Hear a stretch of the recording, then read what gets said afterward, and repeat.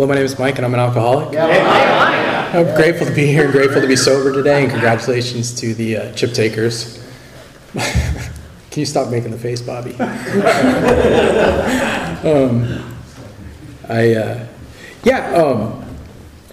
I've been sober for about 8 months now, and as far as my story, it started.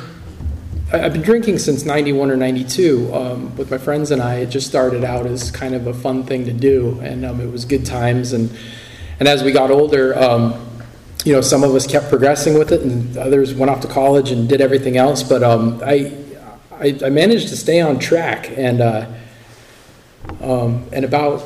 couple of my friends did too. And about 4 years ago, I think there was a significant life event for me that, leading up to this, that kind of helped me acknowledge that I'm an alcoholic and kind of get through the difficulties of admitting it. 4 years ago, I got a phone call. One of my best friends called me and said, Eric's in the hospital. He's been in ICU for 8 days, and his dad's coming to pick him up and driving him from Arizona back to California, and it completely freaked me out. I didn't know what to do, and another best friend of mine, his name's Brian P., he's been in the program for 12 years. I had no idea what to do, so I called Brian, and I just said, this is what's happened to Eric, and I want to do something, and I don't know what. And he said, well, let's get up there and take him to a meeting. So we got in the car. This was New Year's Eve. I called him at 8 p.m. drunk, and he said, be at my house at 4:30 in Thousand Oaks. And I drove up there, and then we drove up to San Luis Obispo.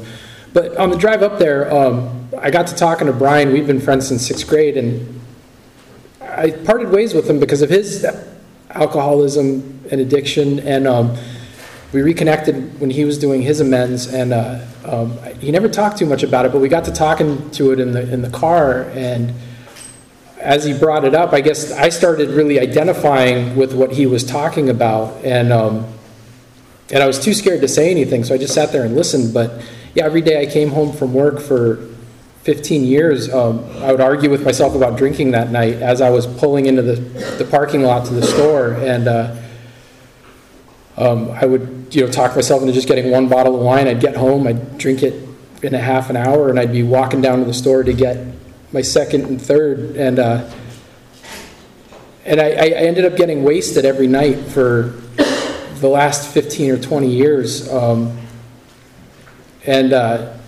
it was weird. Like when Mario read, I did have a lot of rules. Like I was such a train wreck when I was a kid. I wouldn't drink at work. I drank a couple times at lunch, and I'd always overshoot the mark. I'd end up back at the office wasted, and that scared the crap out of me because I was jeopardizing my job. After a while, I started working from home, and then working from home was interesting because I would just work late, and so after my wife would go to bed, I'd really turn on the faucet. I draw pictures for a living, so it allowed me to drink and work. And I was blacking out 2 or 3 times a night. I'd wake up in the morning and run down the stairs and check my emails just to see what I was sending to my employers. And I'm incredibly articulate for being a blackout drunk. Like, I was pretty good. But yeah, that went on for a long time. And then, it'll be 1 year this April when I finally got the phone call that, my buddy Eric that was back in California, he died. The doctors told him when he left the hospital that, if you keep drinking, you're going to die. And we lost another friend to cancer, and I think that's what got him to start drinking again. But there's a couple of undesirables that we grew up with, and you'd always say, well, Brian's up here, but, he's doing coke, but I'm not. And I was always like, okay, whatever, Eric. And but it scared the crap out of me, and I didn't know what to do, and so I called Brian, and I explained to him that, everything that I wanted to say to him in the truck on that drive up to San Luis Obispo, it just fell out of my mouth. I'm drinking too much. I'm getting wasted every day. I'm doing it in front of my wife. I never drank outside of the house. I drank by myself every night. I never went out. And between Brian and as soon as I got off the phone with Brian, I went and told my wife, and And then outside of that, I didn't do anything. And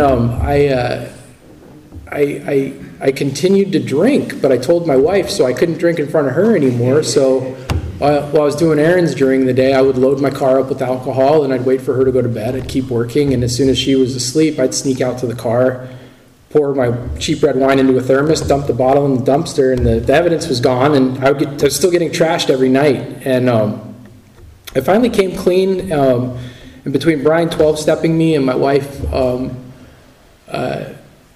encouraging me to go, she was all, my wife's the best thing that's ever happened to me. She never castigated me for any of it.